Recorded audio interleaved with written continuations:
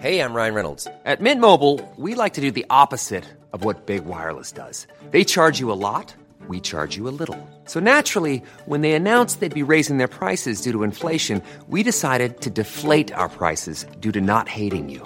That's right. We're cutting the price of Mint Unlimited from $30 a month to just $15 a month. Give it a try at mintmobile.com/switch. $45 up front for 3 months plus taxes and fees. Promo rate for new customers for limited time. Unlimited more than 40 gigabytes per month. Slows full terms at mintmobile.com.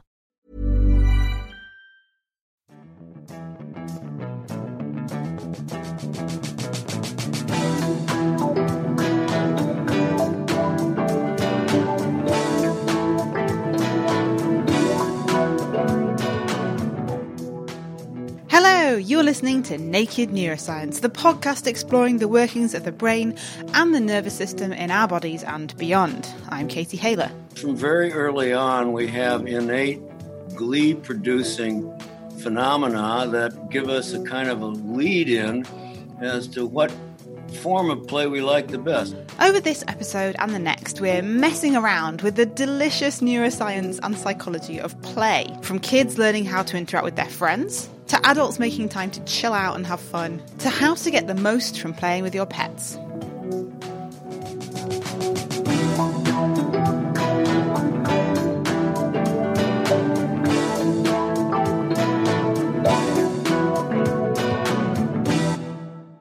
As usual, it's time to crack open some Naked Neuroscience news with friends of the show, psychologist Helen Keyes and neuroscientist Duncan Astle. And Helen's on a bit of a couples theme at the moment. Last month it was brain synchronization among couples who sleep together. And this month it's about what's going on at a neural level when we get into an argument with a significant other. Helen explained there's quite a lot known about good and less good ways of arguing with a partner in terms of conflict resolution, and there's also a fair bit known about the brain activity observed when we look at a partner. So this new study set out to marry up the two. They recruited 36 heterosexual couples. So the couples were going to be involved in a conflict or an argument, and half would have a mediator there. So someone who is trained in couples counselling to kind of structure the discussion and the argument, manage negative emotions if they were getting out of hand, redirect people towards more positive and focused aspects of the argument. All couples would first of all complete questionnaires about the quality of their relationship and the level of disagreement within their relationship in general, the level of closeness, and things like how mindful they were as people and their current mood. After that, one member of the couple, so this is before any argument, would go into the fMRI machine and be shown images of their partner's face. They would also be shown images of a stranger's face. Now, the stranger would be the same gender as their partner. Their brain activity would be monitored in the fMRI machine while they looked at their romantic partner and at the stranger, and they would also be asked to rate using smiley and unhappy faces how they felt after seeing an image of their partner or the stranger. So following this is when the conflict happens. The couples engaged in basically an argument, or what they called a conflict discussion, around some common point of conflict in their relationship, of which I'm sure there were many to choose from for long-established couples. And this was either mediated by a professional for half of these couples, or it was an unmediated discussion. Now, for the unmediated discussion, a third person was present in the room but remained silent and didn't structure or manage the conversation. Is that to control for, say, if you wouldn't actually say something, if someone else was there, you might be a bit embarrassed to, I don't know, shout at them or something like that? That's exactly what it was for, absolutely, because the presence of a third person is likely to have an impact on how far people will go and what they will say in a disagreement. The couples then completed questionnaires about how satisfied they were with the session. So did they feel the conflict resolution worked? Was the conflict resolved? And how much disagreement was remaining? Then the person who initially went into the fMRI machine went back in, and their brain activity was again monitored while they again saw images of their romantic partner and images of a stranger. And what they found was, behaviourally, the mediation by the third party led, not surprisingly, to a greater number of agreements between couples and in a reduced level of disagreement at the end of the conflict session. That's not that surprising. Looking at the fMRI, what was interesting was that in general, across both groups, whether you'd had a mediated or unmediated conflict, there was decreased activation in the areas associated with romantic love when you saw your partner's face. However, for the mediated group, they had greater activation in one particular area of the brain that's really associated with our reward circuitry compared to those who hadn't been in a mediated discussion. Is this basically showing that mediation is very effective, actually? It is showing that. It's showing a few things. It's showing that conflict with your partner is likely to be damaging to your representation of your partner or how you view them. But conflict isn't obviously always avoidable. And this is showing that mediation does seem to have a genuinely beneficial effect.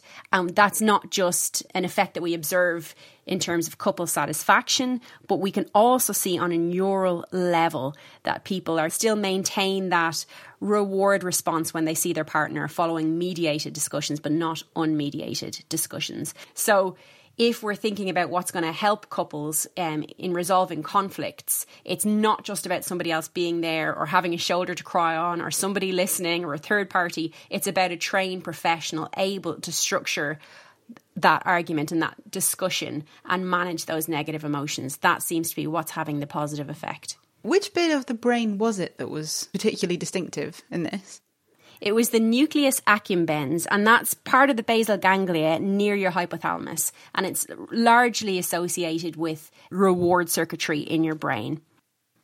You mentioned that all the couples were heterosexual. Were there any differences, say, if it was the female person in the fMRI compared to the male person? Though they didn't record any differences between genders, which was quite interesting in and of itself. Because I was just wondering whether there would be any reason to suspect that you might see anything different if the couples were of other orientations. I don't know, and I think it's a big pity in psychological research that we tend to use what is deemed to be the majority of the population. So, for example, in this study even, they only used right-handed participants and they only used heterosexual participants and they only used people with normal vision or corrected to normal vision. It's an odd feature of psychological research that they think they will do the most benefit by testing people who are what they would consider to be the most normal representation of society. But it has obviously damaging effects and can really miss out on key areas of the population. I wonder about individual differences. I know they haven't got that many subjects in this study, but you can imagine that this is the kind of thing that would be really variable across individuals and across couples. Yes, there is really well-established variability in this, depending on individual differences, but also quality, length, strength, depth of your relationship. So not in this study here, but in other studies on what areas of the brain are activated and how strongly, when you view pictures of your romantic partner, these links are already really well established. Helen Keyes there, and you also heard a bit from Duncan as well. And the paper Helen was talking about has recently been published in the journal Cortex. Now, Duncan's been mulling over memory for us this month. Well, Katie, we're all getting older. Oh, great. Some days it feels more rapid than others, I'm afraid to say. But as we do age, one thing that changes is our memory. And one particular type of memory that changes is episodic memory. It's partly supported by a structure in the brain called the hippocampus. You have two, one in each hemisphere. And in this study, they were interested in how episodic memory changes as people get older and how the brain mechanisms that support episodic memory change as people get older. So episodic memory is what we call a type of explicit memory. It's something that you're consciously aware of, and it's usually memory for events or episodes that have happened to you. For example, what you had for breakfast or where you parked your car. These memories can often last for relatively short periods of time, so a few minutes or hours, or potentially a lifetime. And they can be distinguished from other types of memories like semantic memories. So, for example, that Paris is the capital of France. So at some point, that was an episodic memory. Someone told you the first time, but over time it became a semantic memory. And so those are the two main forms of long-term memory. I would assume that episodic memory gets worse with age. Is that just a stereotype, or is that true? Indeed, it does. But the question is whether the same brain mechanisms support episodic memory as you get older as they do when you're younger. In this study, they recruited two groups, a sample of people who on average were around 70 years of age, that's our older sample, and another group who were on average around 23 years of age. They were both put inside an fMRI scanner, and they were shown particular items like barn or door, which they were instructed to remember. Then they had a period where they had to try and recall them. So they would show a label, and they had to bring to mind the item and rate how confidently they were able to retrieve it. And then later on, they actually showed people examples of barns to see if they could pick out the exact one that they'd been shown. All the time, they're scanning their brains. During the retrieval phase, they looked at brain activity within multiple different brain areas. And in particular, they looked at activity within the hippocampus and also the prefrontal cortex, which is right at the front of the brain. And what they wanted to explore is whether or not the prefrontal cortex is kind of kicking in as you get older to support your failing hippocampus. Ah, okay. So some sort of compensation going on. Exactly. Some people have shown already that on these kinds of tasks, older subjects have increased activity in the prefrontal cortex relative to younger subjects. So one argument that's been made is that that's because they're doing it to compensate, but it's quite hard to demonstrate that explicitly. And that's what the study set out to do. So to start with, they were able to show that the older individuals did indeed show stronger prefrontal cortex activation, but they went a step further than that, and they constructed what's called a connectome. You estimate the extent to which different brain areas are functionally connected with other brain areas. And what they were able to show is during this retrieval phase, the older subjects' prefrontal cortex was more strongly integrated with other nodes within the brain. So it wasn't just more active, it seemed to be more plugged in to activity elsewhere in the brain. And those subjects for whom the prefrontal cortex was most plugged in were the subjects who did best on the task. So that would be consistent with the idea that it's somehow compensating. Does that have any additional relevance? Because I tend to think of memory as something that fails or sort of weakens relatively as you get older, but the brain being more connected with other bits sounds like an advantage. We'll get onto that in a moment. But yeah, you're right. The final piece of the puzzle is to demonstrate that you get these sorts of systematic increases in prefrontal cortex integration as you get drops in hippocampal integration. And that was what they finally showed, is that you get this sort of prefrontal cortex stepping in the older adults, more so as the hippocampus sort of steps out, as it were, which is sort of the direct evidence of the kind of functional compensation account. Now, you were asking about, surely that's a great thing. It's a compensation strategy that probably works to some extent early on. But if you were to start to experience much more progressive hippocampal damage, for example, like say in the case of a dementia, then what you might well find is that as that damage becomes more extensive, the prefrontal cortex would no longer be able to compensate.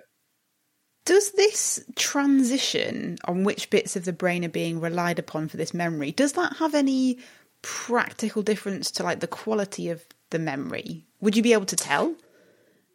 I think in this task, probably not, because it's such a basic task. But one thing you notice with subjects who do have episodic memory problems, so for instance, mild cognitive impairment or something much stronger like Alzheimer's, is in the very early phases, what subjects or what patients are able to do is sort of fill in the gaps. So prefrontal cortex, we know, is an area of the brain that's specialized for highly flexible thinking and problem solving. And so what people are possibly doing is, rather than sort of remembering the exact episode, they're maybe remembering little bits, and then they are sort of filling in the gaps with this sort of more flexible brain system, the prefrontal cortex system. And so I suspect that ultimately it will result in a loss of quality of the memory, or it's indicative that the quality of the memory is lower. And that's why the prefrontal cortex is having to step in. Duncan Astle. And that paper he was talking about was published in the journal Cerebral Cortex. And we've linked to those papers on our website if you want to read more. The references and interview transcripts can all be found at nakedscientist.com/neuroscience. And you just need to find this particular episode. Listener Jessica got in touch off the back of July's migraine episode. She says, I was listening to your podcast regarding headaches and it interested me because I've had a headache every single day since I was about 15 and I'm currently 38. I'm really sorry to hear that, Jessica. That sounds really tough. I seem to have a high pain threshold, she says. So even though I have them, most of the time they're just above my eyes feeling like pressure. And sometimes they become the type of migraine the host mentioned having. Has the lady who was talking in the show come across anyone else like me? Because I haven't, and I'm very much interested in knowing the causes and appreciate that someone else is looking into headaches as well. So the lady that Jessica mentioned was Anna Pace, the neurologist and headache expert from Mount Sinai Hospital in New York. So I got back in touch with Anna, who said, yes, there are many other people like yourself, Jessica, where the headaches are present daily or near daily.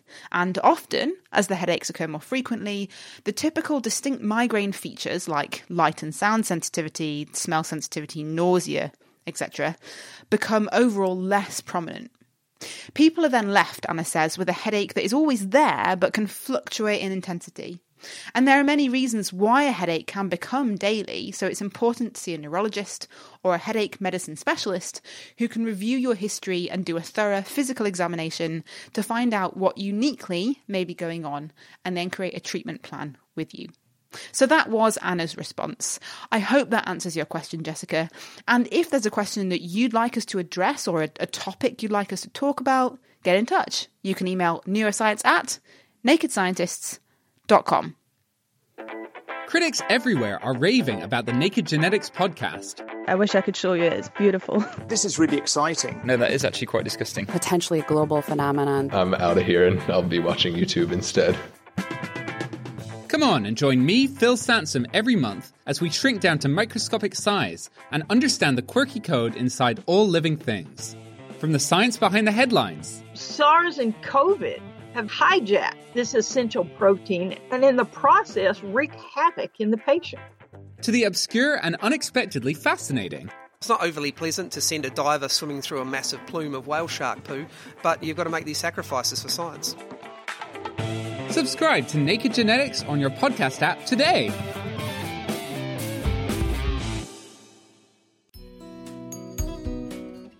Music in the programme is sponsored by Epidemic Sound, perfect music for audio and video productions. Now, about 2 months ago, I adopted a pair of kittens. Cats, this is radio. If you can purr or meow, that'd be... No, you're not allowed to eat the cable. Rather adorable, if I do say so myself. And playing with them and seeing them play with each other and toys and objects around the house continues to fascinate me. Although the tattered shreds of what were once my slippers remain rather unimpressed. But all this got me thinking about the concept of play. Are my kittens just having a laugh? Is all that chase me stuff they do with each other a rehearsal for their outdoor careers? What actually is the point of play? Well, Sarah Heath is a vet and behavioural medicine specialist. She teaches vets and works with pets and their owners. Sarah's really interested in animals' emotional well-being, and play comes into her work because inappropriate play can lead to miscommunication and potential upset. And also, she told me that play can actually be part of the solution, the therapy, to solve some behavioural issues in pets. Now, I was bursting to show off my kittens to Sarah during this next interview, but as we recorded it at 4 p.m, they were asleep under the sofa. So instead, I began by asking Sarah how important play is for them. Yeah, hugely important in terms of development as it is in human infants and children. So yes, they are not only rehearsing actual physical movement and developing physical responses, but also play is important in terms of emotional development. And when you're playing in this social way, in this intra-species way that you're seeing in your kittens when they are rolling around together, roughing and tumbling with each other and jumping on one another, when they're doing that, they're also learning about how to read each other's body language effectively, their social skills through play. And then obviously they're learning, so cognitive health is involved. So play is crucial in their development, both their physical development and also their emotional and cognitive development. Watching my own kittens grow, it's evident to me that play can fall into quite different types. I asked Sarah to break this down. So we talk about locomotory play, object play, social play. We can also define it in terms of its underlying motivation. And when we do that, we tend to use the concepts of Jacques Panksepp, an Estonian biologist who worked on affective systems in human animals and non-human animals and identified 7 different systems which are responsible for behavioural output. And of the ones that are important for play context, we've got the desire-seeking system, which is related to object play. And then we have the social play system related to that physical intra-specific form of play, where there's rehearsal of behavioural sequences, particularly threat sequences. So would that be the difference between one of my cats pouncing on a ball and chasing the other one around?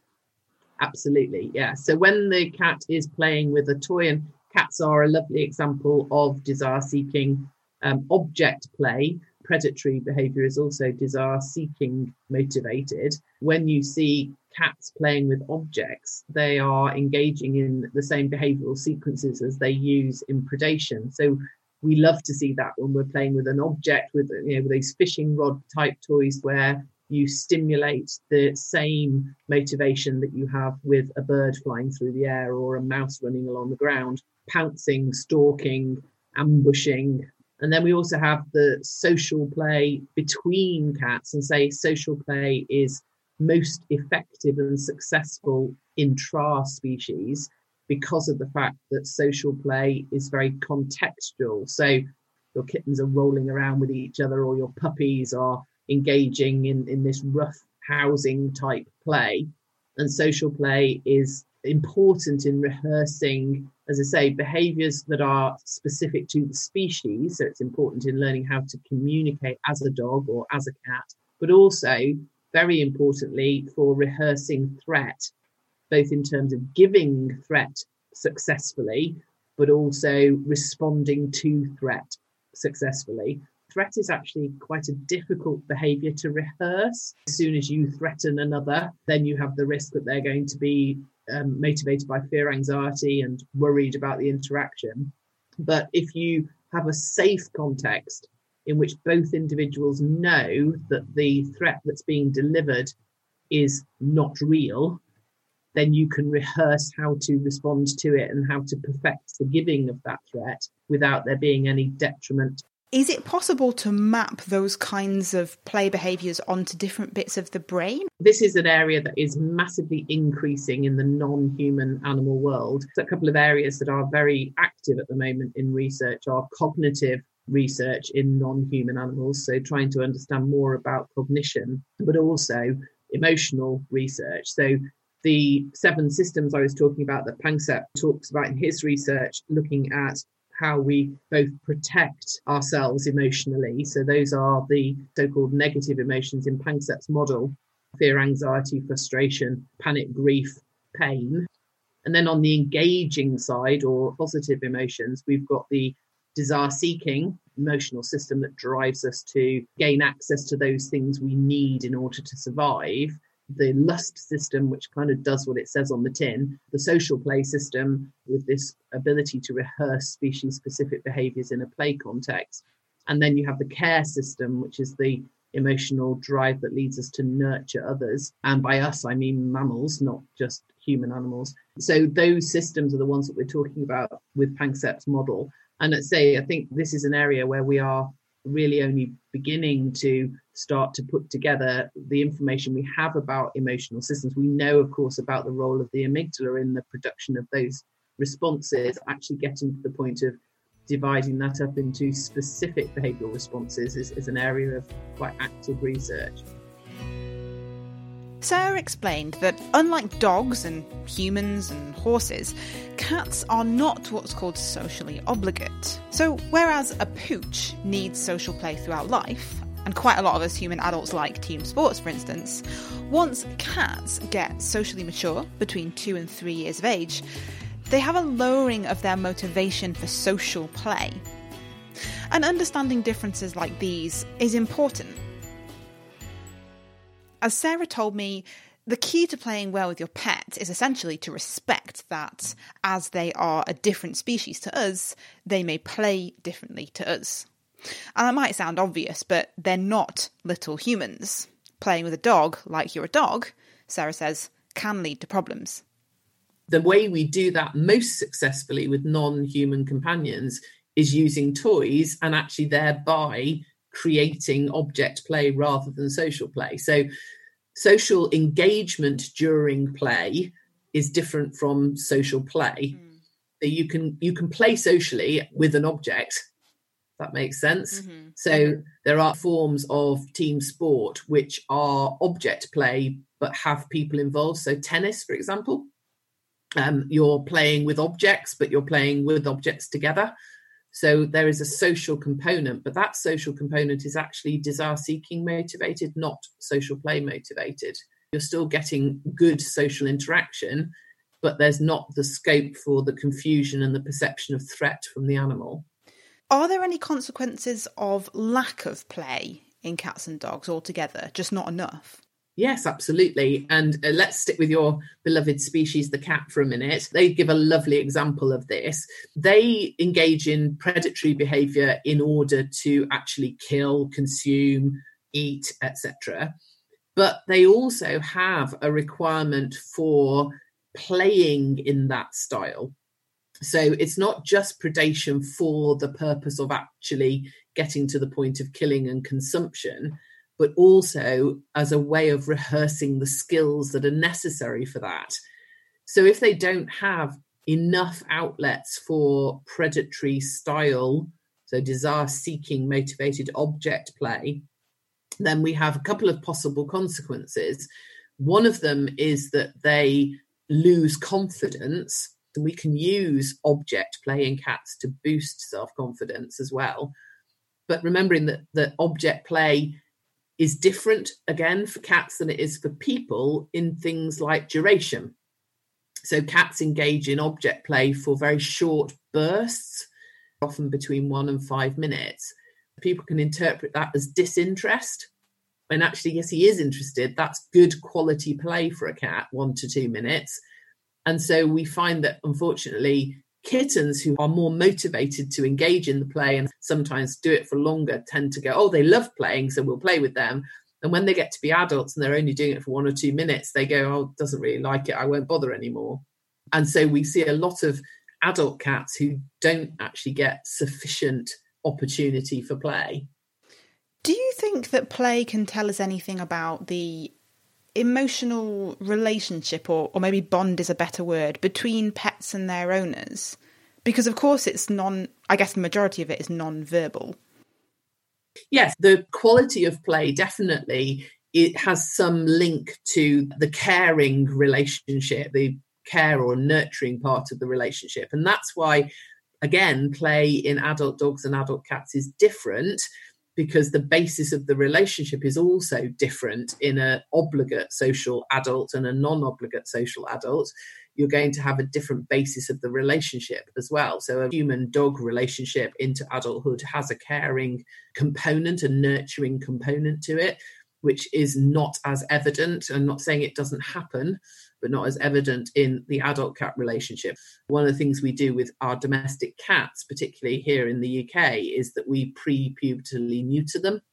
So that influences their emotional development, of course, and their transition from kittenhood into adulthood emotionally. So we're going to have some extension of juvenile behavioural responses into adulthood that you wouldn't see if that cat was entire and was not in a domestic environment. So there are some complications, if you like.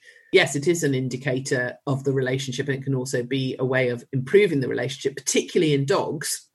One other thing that's also important to remember is that when play is appropriate, as in it's stimulating or it's being motivated by the social play system, the desire-seeking system, we also need to remember that we have to consider the aspect of arousal as well, quantity of emotional input that's happening for that individual during play.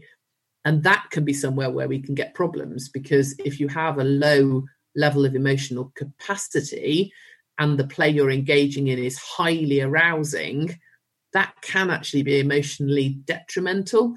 Not because it's a protective emotion, it's still an engaging emotion, but because the arousal level is incompatible with the individual's emotional capacity. Do you mean if, say, it's just all a bit too overwhelming for your pet and perhaps they freak out and end up scratching you or something like that? Two things can happen that make it then become detrimental. Yes, there is a situation where you can be engaging in a play interaction, which is either desire-seeking or social, and then for some reason, either you get overwhelmed by the level of arousal and you no longer have the capacity to cope with that, and therefore you kick into feeling overwhelmed and therefore protective, and then you become repelling in your behaviour to make that stop. Or perhaps more commonly in the play context, you actually start to get frustration building up because the play is not succeeding for some reason. Maybe because the communication breaks down between the two individuals and the play is not successful, then frustration would become involved. And frustration is also characterized by confrontational behavior. So you can get actually confrontational or repelling behavioral responses coming out of what was a play context. So my little kittens are playing together a lot now, and this will likely change as they get older. And hopefully they'll grow up to be healthy and have a healthy caution of cars. So at some point they'll experience old age. Do they still need play though? And how do you cater for this whilst accommodating age-related changes? If we sit with the social obligate dog for a minute, then we need to think about whether there are physical health issues, which mean that mobility associated with play may be difficult, and therefore we need to make sure they can play without moving about too much or without putting strain on joints, etc. We also might need to think about cognitive decline, and therefore that may influence their ability to read context. So in dogs particularly, they may find it more difficult to engage in social play as they get older if they have some form of cognitive compromise. And then in cats, we need to remember that probably what we're looking at for them is more object play than social play. And we still need to remember the fact that their bodies can be struggling, particularly we know osteoarthritis, degenerative joint disease is incredibly common in cats. Over 92-93% of cats over the age of 12 will have some form of osteoarthritis, degenerative joint disease. So therefore are likely to have some element of chronic pain. So yes, the way we play with them is going to be different because we want to engage them in an object play to have those senses, their sight and their hearing, and those sort of senses still engaged, but not wanting to instill high levels of actual physical movement. Sarah Heath, thanks ever so much. I'm afraid that's all we've got time for this month, but of course it's not just pets or wild animals that play. Human animals do it too. And as I've been reflecting on my kittens at play, I realised that some of my earliest play memories were with other kids. So, how important is play in developing relationships with others in early life? Join me next month to hear from speech therapist turned play researcher Jenny Gibson from Cambridge University to find out. When we'll also be asking, is play really just a kid's game? Do we play enough as adults? And why is it actually important? I'll be putting these questions and more to Stuart Brown, psychiatrist and founder of the National Institute for Play in the US. Thank you very much to our guests. You've heard from Sarah Heath, Helen Keyes and Duncan Astle. And thank you to you for listening. Have a playful month, and I'll see you next time.